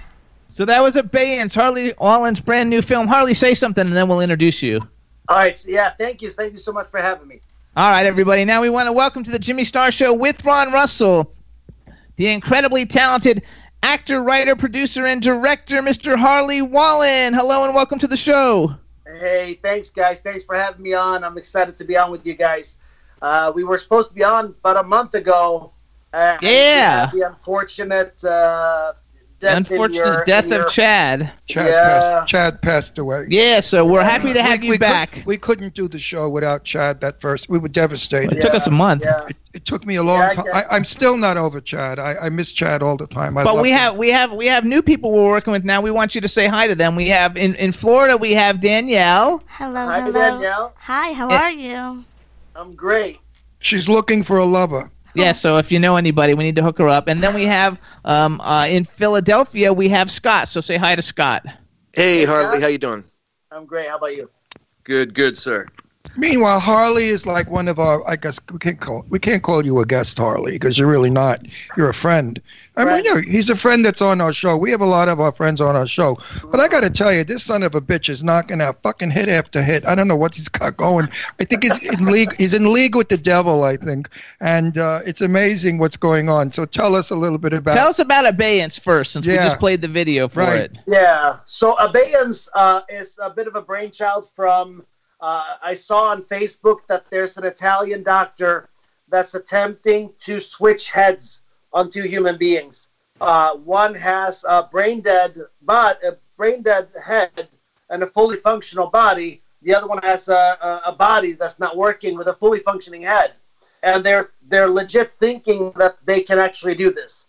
So I just started thinking about the ramifications of life everlasting, about being able to switch and whatever else.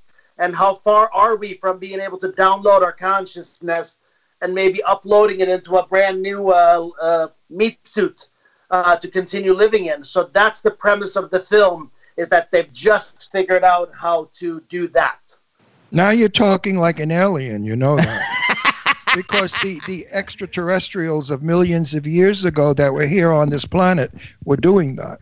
The Egyptians did that. When humans had wolves' heads or cow heads, they were doing that. They were switching the heads from humans to animals. I love it. So it's not new. It's just been remembered. And this film has got to be like, I think it sounds awesome. So forget it. It's fresh. It's new. No clowns. No clowns. Retro new, right?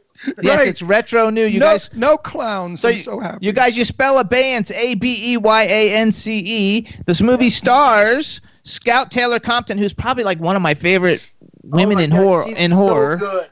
Scout Taylor Compton, you guys know her from Rob Zombie's Halloween and a zillion other things, but like she works. She works a lot. Richard Tyson, who was also in Betrayed. We met Richard Tyson at your movie premiere. Yeah. Bailey Worth, who I knew before, but he was also in Betrayed. Jan Birch, who was also in Betrayed. And on our show, Mel Novak, Katie Wallen, who's your wife. You. Gorgeous. By the way, how did you get her? I mean, what did you promise her or lie to her about? She's gorgeous, sexy, beautiful body. She's stunning. What made her love you and not me? I think it's the package. Oh, I love it. That's good boy. The full package. How do you think I got Jimmy? I whipped it out and he fell in love. You know? Absolutely. Hey, what are you going to do? Hey, I'm Italian. You know, Swedes and Italians, they're pretty big. I have to say, though, because so I went, you guys, Harley's really got, he's like a very in-demand, he directs, he writes a lot of his stuff, he directs, he acts in it. He's also, because I went on your IMDb and looked at all these different things. You. No, don't interrupt. I have to interrupt. I'm on a space. Shut up. I watched Harley's performance. And I thought Betrayed. No, the one where they kidnapped the girl. Yeah, Betrayed. Right. Well, I get confused. And I said to myself, the man can act. And if a man can act, he can direct. Oh, and he's fantastic. So wait, you messed up my whole train of thought. So Harley, you guys has games. Abeyance, Agramon's Gate, starring Laureen Landon and Jan Birch and Harley Wallen and Katie Wallen. Stop again. Laureen Landon, my dream angel. I adore her. We are the closest. Now wait a second. Do you want to break some news? I'm going to wait. You do your thing. Laureen Landon. Exclusively today. Yes. Oh, yeah. We love that. That's fantastic. I love her with all my heart and soul. Laureen Landon is my dearest friend. She's an angel from heaven. But wait, then you have Betrayed that we saw with John Savage, Richard Tyson, Billy Worth, T.J. Storm, Jan Birch, and you and your wife. Bennett's Song with Tara Reid, Dennis Haskins, and how do you pronounce this name? Calhoun Koenig? Is that how we pronounce her name? That's the young Asian girl that's in a fair amount of what I do. She's phenomenal. What a phenomenal young actress she is. And then you also have a movie coming out, Enigma, with T.J. Storm and Dennis Haskins. I have a purpose for this. And a Bennett Song Holiday, which I guess is going to be the sequel to Bennett Song? Absolutely. And one thing the reason I'm bringing all this up, if you guys go on IMDb and search Harley Wallen, he has built a cottage industry of films with A-, B+ fantastic actors that are really all working all the time, like Laureen Landon, all recognizable. Everybody knows who they are, and everybody in every film he's got a few of the people that he worked with in the other films, and he gets distribution. His movies sell. They're fabulous. The acting is great. Because he's a good director. He knows how to fucking act. He's not one of these like my last director. I won't mention his name, but he should drop dead and rot in hell. He was the worst human being. It was his second movie, and he treated us like trash. And he was so mean to us, and he was homophobic. And there I am playing a gay minister. And I mean, it was just a horrible event. And I'm so sorry I returned to film, and my first film had to be crappy because I'm used to, movie. I was directed by, what's his name? The biggest director in the world, Luft. Anyway. He doesn't remember. My mind 78. went. Which, by the way, if you shoot any films in LA, the guy that we just had on the show before us just did a movie with Billy Worth not too long ago. We're going to introduce his name's Kirk Taylor. He was in Full Metal Jacket and Death Wish 3 and a whole bunch of cool movies. But anyway, we told him we have to introduce him to you because if you need a stellar guy, this is like one really good guy. The beautiful part is he could be African American, Egyptian, he could be Greek, he could be so many characters because his face is conducive to everything, and I've seen his work. I've watched his work for a long time, and he's a fine actor. As a person, he's a sweetie pie as a person. One problem, he's like me. He'll take over and redirect and reset the sets and build and write the story the correct way. No, that was just once. He did it once with Francis Ford Coppola, and it worked. But anyway. He told Francis Coppola there should be champagne in the scene, and Francis said, "Get a glass of champagne." So I mean, he's got balls. I like balls. You gotta love it. So tell me though, Well, obviously that's all planned out, and you're doing because like you have like 10 films, upcoming projects. I mean, you're always working. So you've built yourself a team of go-to people that are big names to get distribution. They're all good actors. They all work together well, obviously, because they're all in a bunch of films together. But his star of stars is Lorene. I understand. No. He loves Lorene. We love Lorene. No, she's up for the award. That's his film. That's up for the award. Of course, I then. know it's his film, you moron queen. But she's up for an award. I was told by people that she plays a drunken, no good wife to Bruce Dern. No, that's not his film. That's not Harley's film? No, that's Churchill's film. Oh, fuck all of these. Agramon's Gate is his film. Wait, which one is that? Agramon's Gate is the one. Tell us about Agramon's Gate. Refresh my mind. Agramon's Gate is a horror movie with a story. Was that with the bikers? With the bikers? No, that's the one with the bikers. No, so this is the demon that comes back after and says that he is the father of the couple that just started their thing at the seance. So essentially they do a seance to talk to their dead relatives, and back comes Carter, the father of the couple. Little did they know it's not just the father, it's actually Agramon, the demon of fear, coming back to essentially scare them all to death, and that's how it gets power. Why haven't I seen this film? Why haven't I seen this film? Hasn't come out yet. It's not out. Well, why didn't you send us? Why didn't you send? Oh, wait! He's got an announcement. Hold on, the trailer's out, so he's going to give us an announcement. Oh, I don't want. First of all, though, Lorene. Wait, I want to see this film. No, it sounds good. Lorene is nominated for something in this, though, right? Yes, she has actually won a couple of things and a couple of nominations, and the film itself has done incredible. The biggest news, though, came today, probably 15 minutes before we got on. In my inbox, there's a message. Have you heard of World Fest Film Festival? It's a 52-year festival in Houston. Yes. They have awarded Spielberg and it's a big festival. Yeah. And they just notified us that we're finalists. Yay! Oh, you're gonna win. So, this plot sounds good. When can I see the film? Can I see it before it's released? Actually, we are currently negotiating some pretty cool distribution stuff, but we don't have signatures yet. So that we'll have to break that on a different show. We'll break that one on a different show. Are you totally clean and edited and ready for view? We are probably a tweak away from that. Perfect. Okay. I can't wait. This is a good plot. I love devils and I love seances. I'm sick of the other shit that I'm in. You know, I've got 5 movies I play. Thank God I play different characters. One I played a minister, one I play a mafia, one I play a Buddhist drag queen. That's a good comedy. It's a comedy. And then the other one I play something else. But the movie I just finished shooting, Circus Road, is a clown movie. Clowns are popular right now. But I play a minister. Watch them. I don't think the movie's great, but I was. You know what? Sometimes you get one or the other, right? Right, exactly. So also, though, because you're another way that you have segregated yourself outside of the indie pack is that you don't do any one kind of film. Bennett's Song is family film. Agramon's Gate's a horror film. Betrayed's a thriller, action thriller. You know, you've kind of like not pigeonholed yourself into any one category, and I'm sure you did that on purpose. But tell us a little bit about and the people, because there's a lot of people who are in entertainment. You know how you did your thinking for all of that. Well, I think to me, now everything has moved to how many followers do you have on Instagram when you get casting calls and everything else. And I feel that so many films these days are shaky in acting or shaky in story, and you can poke holes very easily. So I try to return to what's a great script, what's great, compelling characters, what's interesting, and go from there. That's much more important to me than anything else.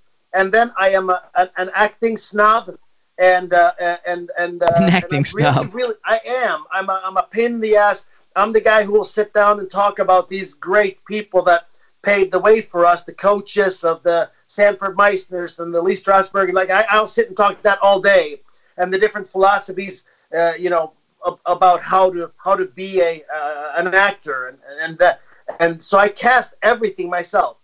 Day So what to leads. What you're saying is you're standing on shoulders of greats. Amen.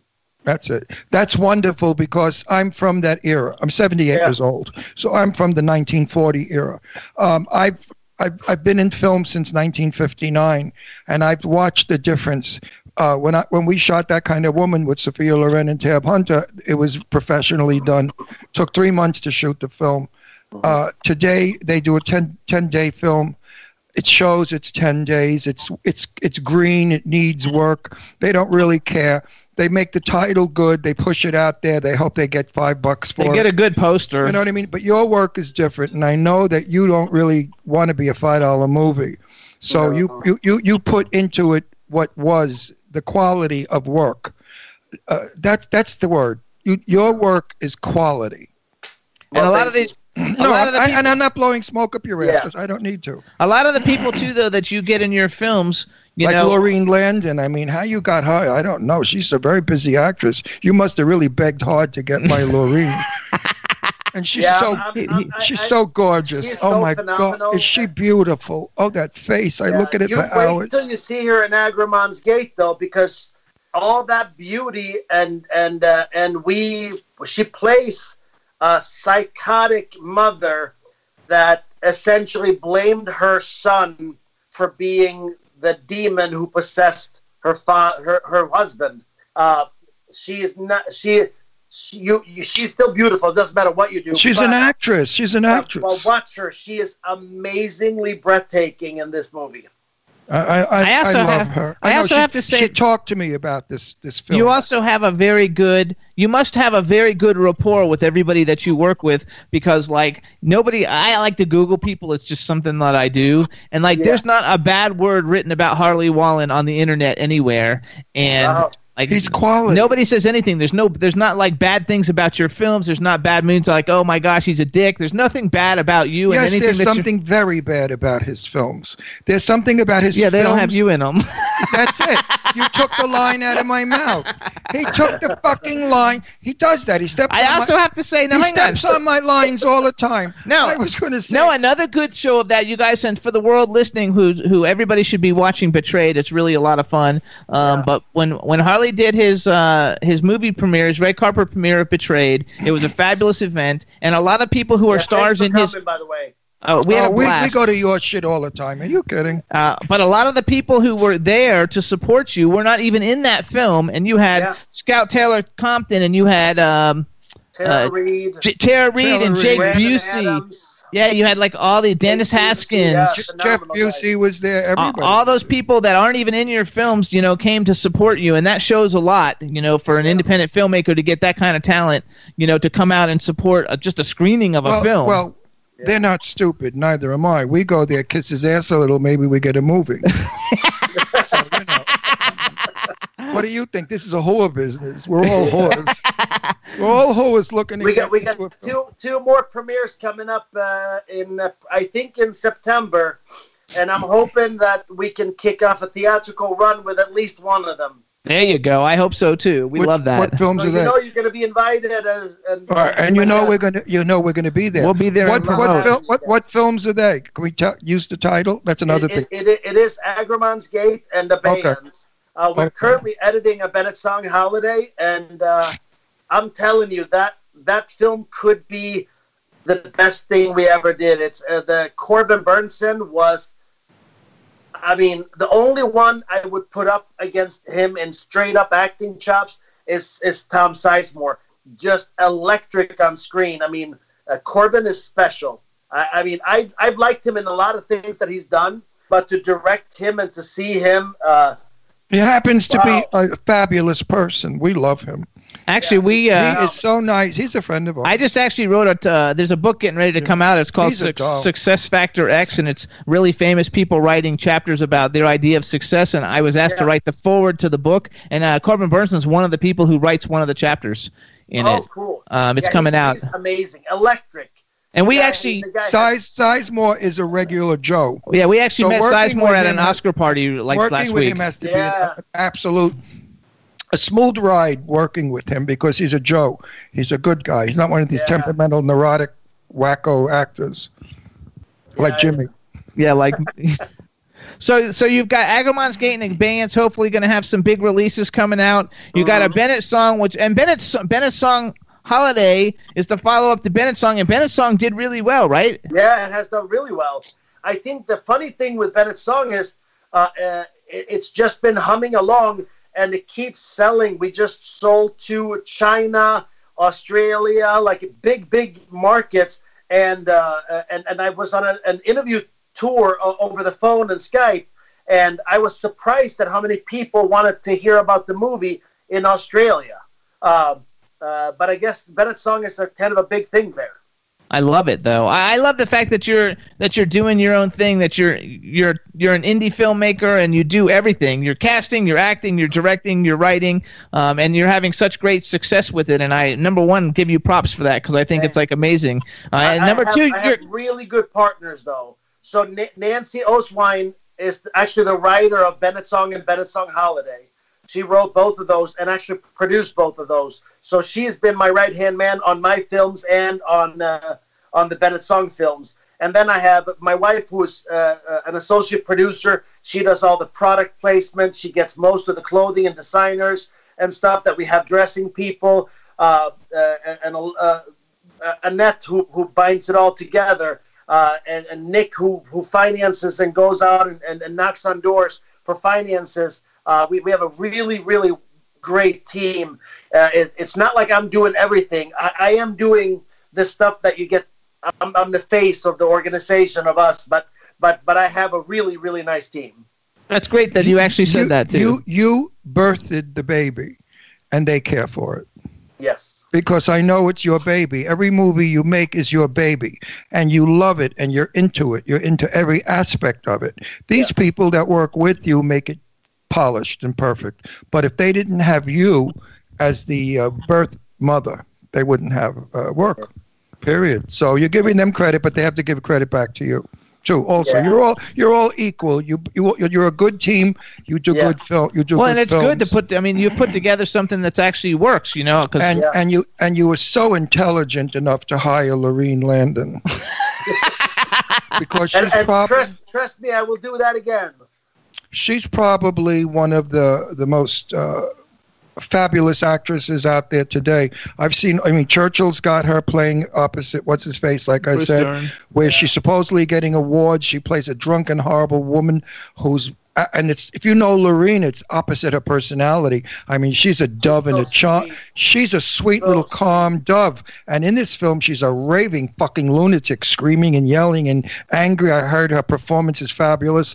They're premiering this movie in Florida. I said, what the fuck are you doing with it in Florida? Yeah. It's coming here, too. I said, when are you going to do an LA screening? They're doing a cast and crew screening in Florida because a lot of it was shot in Florida. Florida. And that's where the stars live. Please, screw Florida. But they're going to do a big one. We'll invite you once we get you have to come for the one here. Yeah, you come because get together with Churchill when I was in LA last month, and it was my schedule was like I felt like my brain melted. I was there for 9 days, and I had like 3-4 meetings every day. Yeah, Churchill was busy last month. Also. Actually, you and Churchill are very similar, though. You guys are very similar in what you do. You both, write and direct and act, and I think you're both. Yeah. No, but Churchill, he also does films that are not shitty. Churchill's films are like 5 steps up from the crap that we see. These two. We go to a lot of premieres, and a lot of them you would just not believe. Harley. We can't mention what they are. I can't give you the names. Harley. Trust me, baby. Some of them look like an 8-year-old with a home camera took a movie. I mean, the acting, they read lines, the directing, they don't know where their marks are. They're looking. I mean, I see so many mistakes in these crappy movies. I say, how the fuck did they call this a movie? It's an experiment. He's always surprised of how they get money because we know we're working on a lot of different projects that are having trouble getting money that are actually really good. And then you see these films that are so terrible, and they get financed. And I'm happy to say that I'm in 3 of Churchill's films, and I cannot wait to go to work. We go to work in a couple of weeks on. I'm not allowed to mention. No, you're not allowed to mention. What is that? Harley, wait a minute, please. Help me out here. Years ago, pre-publicity is what sold the film and got the financing. Why is it today we're not allowed to mention the title? I still don't get it. That I don't know. I'll tell you this. Only one of our films so far that have made it out has kept the title that I gave it and birthed it. The distributor has done their little thing, and by the end of it, they have a new title. So that could be a reason, but I don't understand that. For instance, next film out is Into a Dark Mind. That one is now called Abstruse. And I don't understand it because we won probably 20 Best Film Awards under the name Into a Dark Mind. And then the distributor says, no, we need a stronger one-word punching title. And they changed it, and now it's Abstruse. I don't even know what abstruse means, though. I'd have to look it up. I know what it means. Yeah. But I think that distributors should mind their own fucking business and stay out of the movie business, okay? But they are in the movie business. No. They should only be just their job is to distribute the film, not to say who's in it and who should be in it. They're putting up the money. They got to do it. I don't give a shit. You know how many good actors have been kicked out of a film because the distributors didn't think that their IMDb was low enough, or they didn't have enough Twitter followers, or they don't have enough Instagram. Usually that's not the distributor, though. I mean, to some extent maybe, but I think that's the casting companies, and I think it's it's probably on advice from the distributor. Yes.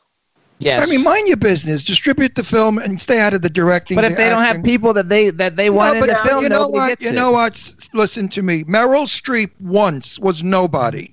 She played a two-scene. That doesn't matter. Wait, she played a two-sentence scene. And look who Meryl Streep is today. Okay, but let's say... So distributors don't know. Let's say it was you. Excuse me. If somebody won an Academy Award and had one line in a movie, the distributor should know that there's a possibility that this actor is going to bring to the film something great to make it better than what it is. You can't judge an actor by the IMDb score. Well, that's what everybody does. So what happens? Let's say it's your money, and you put up $1 million to make an independent film, and they cast whoever they want, and you look at it and you're like, I never even heard of a single person in here. No, I wouldn't do that. I would look at their work. And after seeing 3 pieces of their work, I would know if they're full of shit. Everybody else wants to see a movie because somebody famous is in it. Well, You're different. That's nonsense. The sad part is we talked about this the other day. We said if you could cast, Kim Kardashian or somebody like that, Paris Hilton or somebody in your movie, somebody posed a question to me, would you? No. And that was really hard because unfortunately, my answer to that would be yes. And I know that's a bit of a sellout, but at the same time, I have to gain the audience at some point, the mass audience. And you're wrong. You can get the mass audience. No, he's right. No, he's wrong. Bring them in, and then you can keep them for your artistical endeavors. So if you ever have the opportunity, I think, obviously you need to try to cast as well as you can around them, and you need to make sure that you do your best with rehearsals and tape reads and everything else. But I think you'd be crazy not to turn down an opportunity to go mainstream when you're an indie filmmaker. Because as successful as Betrayed has been, we've sold to 11 countries in Europe, a couple of African countries, and elsewhere around the world. But that film, if you would have exchanged a couple of names in that film to major stars, or insta-famous people, that movie would have been in theaters for a long extended run. Wait a second. Yes, you're right. This could work against you because if you put that Kim Kardashian trick in a movie, I would go see how terrible she was in it. I'd say, what a shitty movie. Kim Kardashian was awful. She annoyed me through the whole film. I'll never go see a Harley film again. But you're not like normal people. All of my investors would be paid back and doubled. I know that, but your name would not be the name it is now because now you've got good actors in your films. Kardashian can't even speak. You're not letting him. I agree, but at the end of the day, my name right now, most people don't know. If Kim Kardashian was in my movie, then everybody would know it. Harley, shut the fuck up. Your name, when mentioned, has such a respect for talent and good quality. That you must you must never lose that by trashing out with garbage like somebody's son's an actor, famous movie star's son's an actor, and he can't act. Don't ever do that. Stay who you are. Your quality.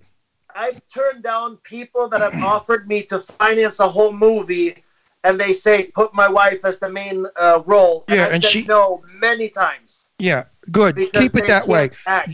Because I'm saying, if you have the opportunity to get somebody that could potentially be something that could get you to an If you had not listen, no, wait, Harley, we only got 2 minutes. Shut up, Harley. You're there already. No, you have 2 minutes. You're minutes. respected, and you can't buy respect. If you had Kylie Jenner in a movie, you would get financed in 30 seconds. Yes. They'd give you millions of dollars. But can the person act? Who cares? Her fans don't care. Her fans don't care if she can. Have we become that kind of an audience? But we lost after taste? that film, I have the money to self-finance and do what I really want to do. Yeah, and people times over. I'd do it once. And people in the business. I'd do it once. People in the business are going to say, "Oh yeah, Harley's a whore like the rest of them." No, they won't. He's a whore. He sold out for money. I say the way you are. Your quality, you're respected. Well, if you and you're going to go bigger than those other douchebags. If you get Kylie Jenner in, I mean, she's the biggest. She's the most popular person on planet Earth. So can if you she got act? Who cares? What do you mean? Who cares? She's got 100 million. It's a movie. She has 100 million followers. If 100 million people buy the film, he's rich as fuck. He can retire. He never has to work again a day in his life if he doesn't want to. Or I can make 20 more films exactly the way I want to make them. Yes. Well, if I were in your position, I would never sell out because anyway, I'm from the old school where we want the work. You know, actors of Jane Russell. We gotta go. Jane Russell was my best friend, and I said to her, "What made you be a star?" She said, "I don't know. I turned the corner and I was there, but I liked the work." And she didn't give a shit about being a famous movie star. She just that's liked a different the work. time. That's a different I know time. that, but that's the time when the love went into the film. When you still see his love in the film. Yes, because he didn't. He put Lorene Landon in, a fabulous movie star. There you go. Hold on, you guys, because we got to go. We only have a minute. Harley, you guys, we got to see This is Harley the Swede, you guys. Follow him on Twitter, HarleyTheSwede. Do you have a website for your company to look up all this stuff or no? Painted Creek Productions is on Facebook. We don't have a website yet that's in the works.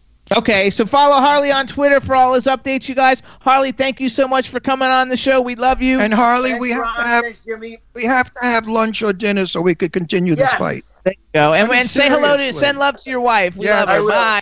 Bye-bye, Harley. Bye, guys. Thank you. Bye. Hey, everybody in the and chat Lorene room. Landon is the best. Nobody is finer. Hey, everybody. Thanks so much for tuning in. We'll see you guys next week. Enjoy your weekend, folks. everybody. Bye-bye. Bye. Jimmy, this is MC Alfred. I'm just chilling, every star yo sitting down and designing. Why every man in my thinking? What are we gonna be wearing? Yo, I'm a Liverpool MC. You can't test me. Big up the girls inside the party. Let's get down to crazy Jimmy. Big up myself and known as Alfred, the one and only, the Turkish. Say goodbye to your credit card rewards. Greedy corporate mega stores, led by Walmart and Target, are pushing for a law in Congress to take away your hard-earned cash back and travel points to line their pockets. The Durbin-Marshall credit card bill would enact harmful credit card routing mandates that would end credit card rewards as we know it. If you love your credit card rewards, tell your lawmakers, hands off my rewards. Tell them to oppose the Durbin-Marshall credit card bill.